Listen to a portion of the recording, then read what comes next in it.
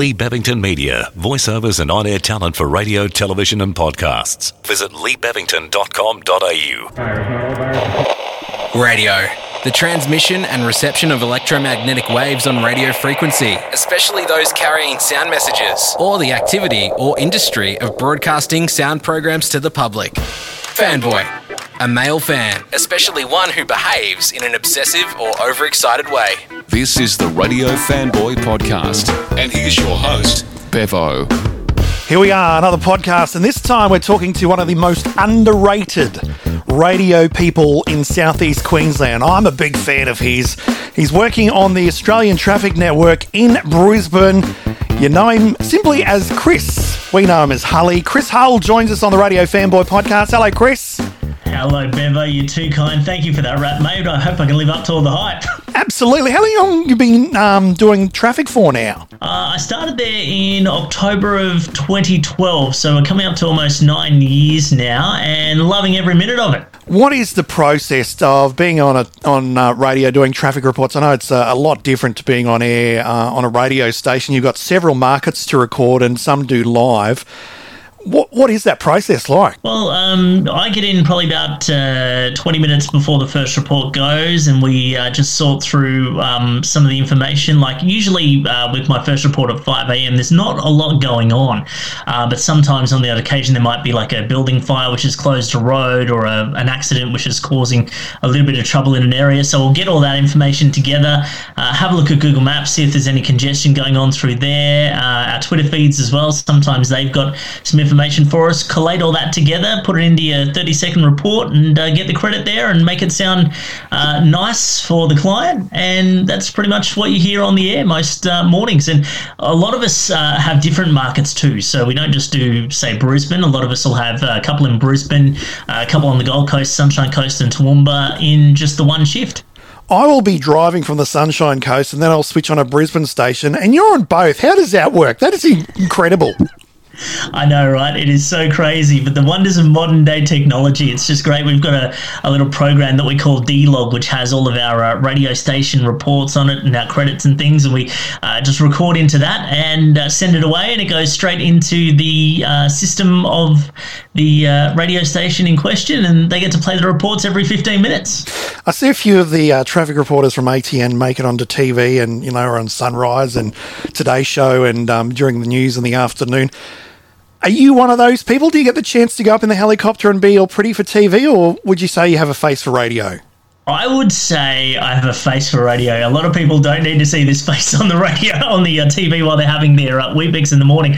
But no, I'm quite happy being on the ground and doing my radio stuff. It is pretty cool. Although I have been up on the chopper for a couple of joy flights every so often to see Brisbane from above. And I must say, in that aspect of it, I'm very envious of Chopper Dave, Amelia and Nashi and another one of our reporters, Ben, who get to do it most days. They're very, very lucky to get the view they get. Let's talk about your beginnings in radio. Everyone has a story, and you started at a community station, 87.6 Lakes FM in Forest Lake. I didn't even know they had a station.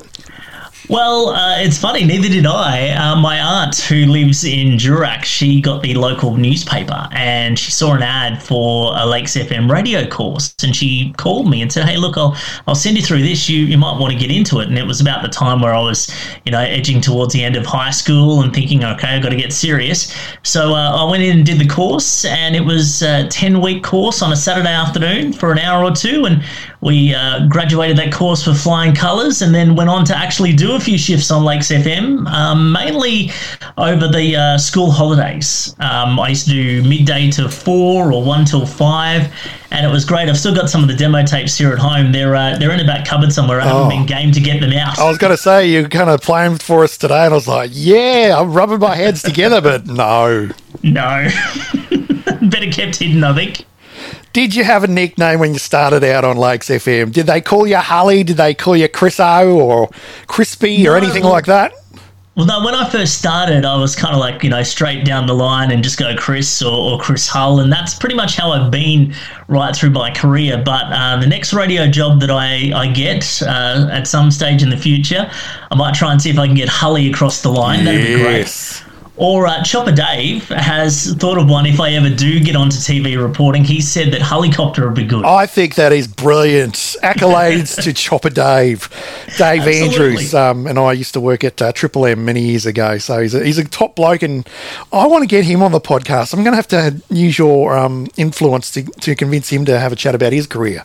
When I told him that I was coming on your podcast, he was very upset that you went for me first instead of him. But I'm sure, you'll get there eventually, Chops. Not far away. He's on the list, but Hully, you're one of my favourite guys. You're the nice guy of radio, so here you are talking to me today. So 87.6 Lakes FM, that was your beginnings in radio, but then you got the opportunity to work for 4TAB as a race day control and monitor.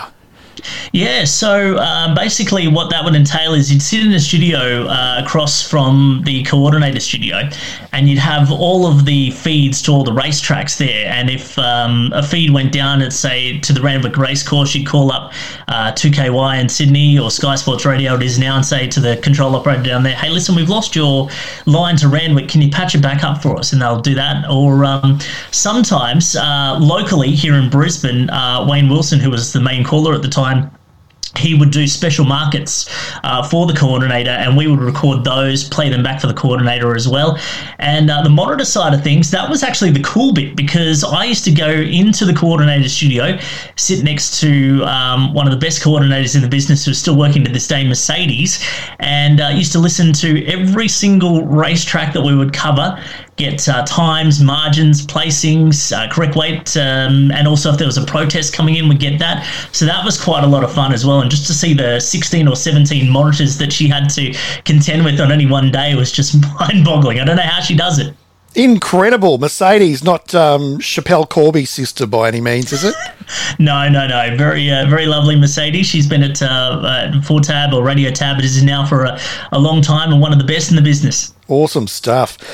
4TAB, great beginnings there, and some great people you work with too. Graham Kemp, who I remember was there when I was doing work experience back in the late 90s. Wow. Yeah, I got a lot to owe to my career to Kempy, and also one of the announcers at the time, Jeff Milne, because Jeff was the man behind Lakes FM.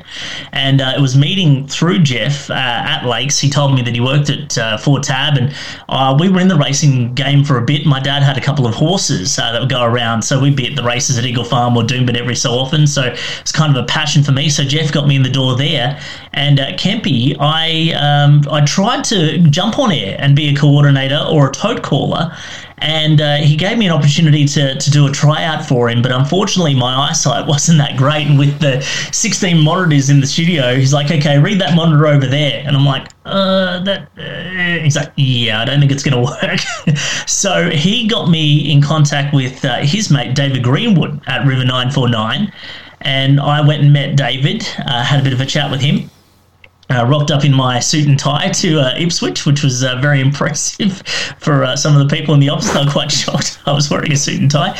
And had a chat with him, and he said, look, we've got nothing here at River, but I've got some friends who operate 4VL in Charleville and have a meeting with them.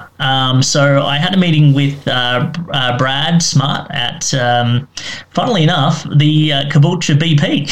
Is that right? I know that one. Yes. Was it the north or the southbound one? It was the northbound one, so we met halfway. He was at the sunny coast at the time. Okay. I said, I'll meet you at the Caboolture BP. So we had a cup of coffee, had a bit of a chat, and a couple of weeks later, my mum and I were packing up the Red Holden Commodore Ute with what I had and moved out to my first radio gig at 4VL in Charleville. 4VL, Triple CFM, hot country Charleville. It was, I'm sure it would have got to 40 degrees plus out that way. Well, I was there between March and September, so that was when it was really cold. I remember filling in for Andrew Doman, the breakfast host, one morning, and it was -5, and I will never forget it. It was the coolest morning I've ever experienced. And I said to him the next day, I said, mate, you can have these -5s and go back to bed. Yeah, you wouldn't expect to be so cold out there considering the heat during the day. But some great talent has passed through there at 4VL in Charleville. Ian Skippen comes to mind. I'm pretty sure Rob Elliott has also been there, but the great Ryan Kay, the man that gave you a job later in life, also was there as well. Yeah, absolutely. A lot of famous faces going through. And for a city boy who had never listened to country music before in his life, it was a massive experience to have a listen to this genre of music and think, oh, okay, this is what they play out here. You got to get into your Garth Brooks and your Tanya Kernigans and things and know a bit about that. And they threw me on Hot Country. They threw me on to the All Request Breakfast, and where we played nothing but country music. And they threw me on there for about 3 weeks. That was a very interesting time. So from country to easy listening, Easy Mix 846 and Cairns was your next point of call. Well, Cairns compared to Charleville, I mean, they both begin with C, but totally different markets. Absolutely, and Cairns definitely very, very lovely part of the world. I always tell people that the 2 years I spent in Cairns were probably my favourite 2 years in radio away from Brisbane. It was just beautiful. The people up there were so lovely. The climate was amazing. Of course, being a tourist city, there was a lot going on all the time. The nightlife was great. Not that I got to experience much of it being an early riser, but my main job up there was to read the local news at 7:30 and 8:30 weekday mornings. Then I would produce for one of the absolute legends of talk radio in far north Queensland. If you've been to Cairns, you've probably heard of him, John McKenzie. Macca. He has been there, I think, about 34 or 35 years, maybe more now, doing that 9 till 12 shift. And working for him, I got to meet a lot of the big names of the Cairns Council, a lot of the big players in Cairns as well, which is great, and a lot of the listeners as well who called in on a daily basis. So that was a lot of fun. And I think the best memory I've got of working with Macca, there's a few, but the day that the then Prime Minister John Howard came in, that was probably the first big name person I got to meet in radio. I remember John said to me, because I used to be in Cairns, you'd wear your shorts and thongs and a t-shirt. He'd be like, you need to dress up for the Prime Minister tomorrow, wear your suit. So I've got a photo sitting at home of myself and John and our station manager Gina together with John Howard. And the funny thing is, both John Howard and my eyes were closed at the time of the photo. Everyone else's eyes were open. Brilliant. See, you don't have the option like you do on an iPhone now, where it takes a bit of video and you can adjust where, if you do close your eyes, you can adjust to where the eyes are open. Absolutely. And let me tell you, Cairns, 28, 29 degree day with about 80% humidity. The suit, I'm just glad I was in air conditioning that day. Yes, I can imagine it'd be rather sweaty. When you're in Cairns, you also did a sports show there as well. Yeah, we did a couple of hours of the sports show. I panelled that for the two boys who come in on a Saturday and talk some local sport. I also did a Saturday breakfast as well for a bit, and I did my own drive show from 3 till 6. So, and this is great because you don't get an opportunity to do this now. At the station I was at, Easy Mix 846, we were allowed to play whatever we wanted from the CD library. Really? You don't get that nowadays. It's all pretty much programmed for you in Next Gen, and goodness forbid if you go and change a song. I was going to say, did they have a playlist or something to stick to, or make sure you don't play this, don't play that? Well, pretty much they said, look, any CD that we've got in here has a song on it that you're pretty much allowed to play. So you can go as crazy as you want, just don't go too out there. And I found a CD that one of the old breakfast announcers did and left in the studio for us, and it had a bit of Nickelback on it. And I thought, hold on a second, Nickelback on an Easy Mix radio station. But it was one of their slower songs, Far Away, and I think I played that one day, and I thought I was pretty cool, playing, Nickelback, who were pretty big at the time on the radio. And then station manager comes up and says, mate, can you just stick to the 60s and 70s, please? Nickelback's not really our demo. I'm like, okay, no worries. Yeah, what was that Nickelback song that started, I Like Your Pants Around Your Feet? I'm sure that would have been a good run. One. No. That one got stopped after about 5 seconds, that one. Oops, Holly's off the air. So Cairns was great 2 years of your life. You got to experience a lot of radio there. So from Cairns to a Cap City radio station, 4KQ in Brisbane, you made your breakfast radio producer debut. Yeah, and Bevo, a lot of people in radio say that they have a particular radio station that they've always wanted to work for or dreamed of working for. And this was the case for me with 4KQ. We used to drive past their studios at Logan Road at Stones Corner, and whoever was in the car with me, I'd always point to the building and I'd say, see that place there? I'm going to eventually work there one day. And sure enough, in 2008, I did. And I've got Gary, Claire and Laurel to thank for that. And also Barry Drinkwater as well, because they were looking for a new producer. And it just so happened that Laurel and Gary immediately thought of me, and Gary said, look, my wife Leanne has been summoned up to Cairns to preside over some courtroom matters up there. I'm going on holidays up there. I'll go and catch up with Hully and see if he's interested.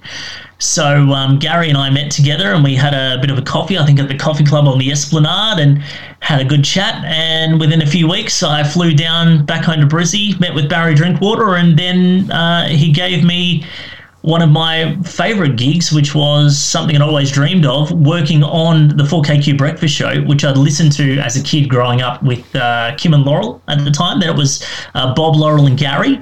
And now to work with Laurel, Gary and Mark, it was just an absolute dream come true, a real pinch me moment. I can imagine, because I also grew up listening to 4KQ back in the Kim and Laurel days, and then before that it was Kim and Jill.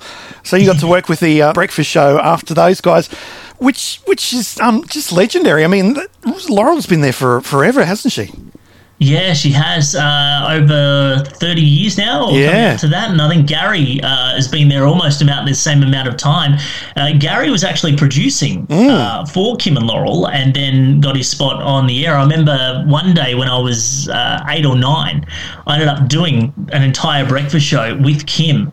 And my mum and dad were sitting in the producer's booth with Gary for the entire morning, and it was just incredible to see, to experience that as a 9-year-old, living the dream. The voice was very high and squeaky, and I must admit, looking back on some of the tapes, I was a little bit silly. I think, playing up a little bit, I guess, because I was, being a superstar on radio, as I thought I was at 9.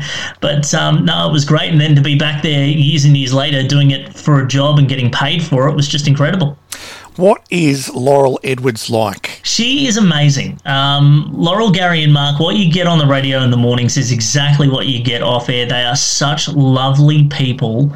Laurel is amazing. I mean, there were many times over the years where she would give me such great advice, especially in the dating department. Oh, look, well, basically, she knew I was a little unlucky with the ladies, and, she knew that there might have been 1 or 2 ladies who might have fancied me, so she, tried to help me in that department. But also, when the 2011 floods hit, she was one of the first people to text. We were okay. We were in Maruka, but... and she texted me and she said, look, if your family need anything, you can come stay with us. We can get you food. She was just really, really lovely, and she was always a very big supporter of mine. Gary is so funny. Like, it's not just put on the radio, but he is so funny off air too. There were so many days where he would just have us all in stitches because he's just so quick, and that what he just comes up with in a split second is just incredible. And Mark's amazing too. Like, Mark's had a huge career in Sydney. We used to work together at The Edge 96.1. He was on Breakfast with Joe Abbey. Yeah, and he was lovely as well. I remember one of the first weeks I was there, I think it was either the first or second week, and we were still getting to know each other, and he said, hey, look, my 40th's coming up, why don't you come along? And I thought, wow, this is all right. He's only known me a week, and we're already at his 40th birthday party, so that was pretty cool. But they're very lovely people, and I really do treasure their friendship, and I still catch up with them, mainly Laurel and Mark, mainly because Gary, I don't know if Gary's got a mobile phone or Facebook yet, but I'm sure they're working on getting him set up with that. Sounds like my dad. He's a bit like that. So from 4KQ, you spent a good 4 years there, September 2008 to August 2012. What happened after that? Well, I got to a point where I was kind of thinking of moving on a little bit, and sometimes you kind of get to a point where your heart isn't really in it anymore. And I know it sounds really weird being in your dream job at your dream radio station, but I just had this real desire to get back on the radio, and I just thought it would be not right of me to continue on doing the job if my heart wasn't in it, because the 3 guys on air deserved a producer whose heart was actually in it, and not someone who was only just, coming in and just doing it every day. So I left there, and our traffic reporter on 4KQ Breakfast was Jay Lane. And I mentioned to Jay that I wanted to get back on air again, and he said, well, look, why don't you come and try out here at the Australian Traffic Network? And I left 4KQ, did in between, I did a month's worth of shifts at a station that you're familiar with, Bevo, 1015 in Caboolture. Uh-huh. I did a couple of breakfast shows there, and then sat in with Jay, and almost 9 years later, I'm still there to this day. The Australian Traffic Network. It's a little bit different to working a shift on radio, but during that time, you made some pretty good industry connections, getting yourself some work with The Breeze, which is was a station based in Beaudesert, now at Helensvale. What was that like working for The Breeze? Well, that's one that Chops gave me, actually. He was going away on holidays, and they were looking for someone to replace him. They didn't have anybody available, and they said, Dave, do you know someone? He said, I do. And I got in contact with Aaron, the station manager down there. We had a bit of a chat, and he gave me the gig to fill in for a couple of weeks. And 7 years later, I'm still there. I'm currently doing 12 till 4 weekdays, so you can hear me right across Queensland and New South Wales on their repeaters there. And it's lovely. It's a great gig. And I really enjoyed my time there. Some great Christmas parties too. Did you get a chance to work with Donna Lynch at all? I do. As a matter of fact, I was.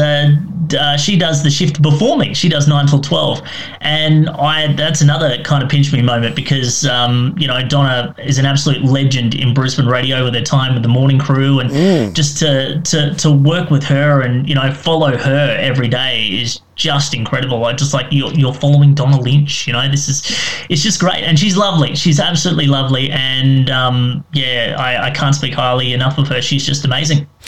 What about your time with Mix FM on the Sunshine Coast? That was another great opportunity to do weekends in a different market. Yeah, well, we mentioned Ryan Kay before. He actually emailed our boss at ATN and said, look, we're looking for some announcers. If any of you traffic reporters need some extra work, we'd love to have them. And it just so happened that a couple of weeks before, I'd been emailing Rhino some of my work, and he obviously, knew of me because he would reply back and say, "Yep, we've got nothing at the moment, mate, but just keep in contact." So emailed him back and said, "Hey, here you got some work going," and we organised a meeting for later on that week. I think it was on the Wednesday or Thursday, and another one of our good buddies, Tim Aquilina, was in the meeting as well. Yes. And pretty much a couple of days later, I was on air on the Saturday afternoon at Mix. I think it was 2 till 4, I think, from memory. Did that end up being like a permanent shift? Like, you seem to be there quite a lot on that afternoon shift.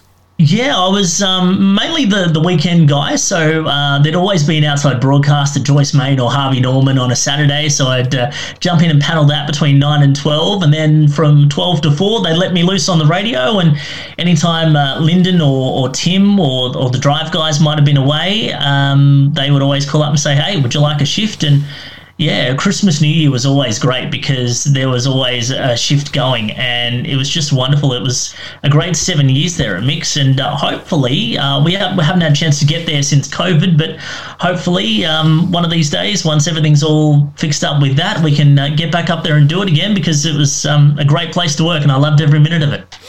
You're now a dad. Congratulations. I am. What's this new lease on life for you like? Well, it's given me, and I said this to someone the other day, it's actually given me a new perspective on what's important. Now, for many, many years for me, it was always career-driven, and career was the main thing that I was worried about. Then, of course, I met the lovely Emma, and she became a priority. And then once we had Ollie, he became just like Emma, family being a little bit more of a priority, so it's great. He's... I like to call him a three-nager. He's almost 4, but he's got the attitude of a 13-year-old. But you know what? Look, what happens with that? It's just the usual witching hour thing. And parents of little kids would know this. They get to about 5 o'clock in the afternoon, they get tired and cranky and want to talk back and all that kind of thing and not do what you tell them to do. But you get the other side of the coin, and you could be sitting on the couch with him watching Paw Patrol or playing one of his Hot Wheels games on the tablet, and he'll just out of nowhere just come out and give you a hug and say, "I love you, Daddy," and that's really lovely. And we're actually going to be a dad again in about 7 weeks' time. My wife's just about to go on maternity leave now, so we're going to have a second addition to the family in the next few weeks, so that's very exciting too. Well, at least you're experienced now, Hully. It's not all new to you. You'll know what to do this time around, but they always say the second one is totally different to the first. Oh, yeah, I have heard that too, but at least this time around I'm a little bit more relaxed about it. I know what to pack in the go bag. I know how to change a nappy now, so it's all good. It's not as daunting as the first time around. Now, I wanted to do this. I've always wanted you to record in front of me, or an interview that I did with you, your outro on the traffic. It's embedded in my brain. It is how I know you as Chris. Oh, yeah. Do you want to give us an outro for one of your traffic reports? Why not? All right. It's Chris. Another update in 30 minutes with Bevo for breakfast. Yeah! Chris Hull, thank you so much for sharing your journey on the Radio Fanboy Podcast. Thanks, Bevo. Like the Radio Fanboy Podcast? Subscribe now on Apple Podcasts, Spotify, or visit leebevington.com.au. Lee Bevington Media, voiceovers and on-air talent for radio, television and podcasts.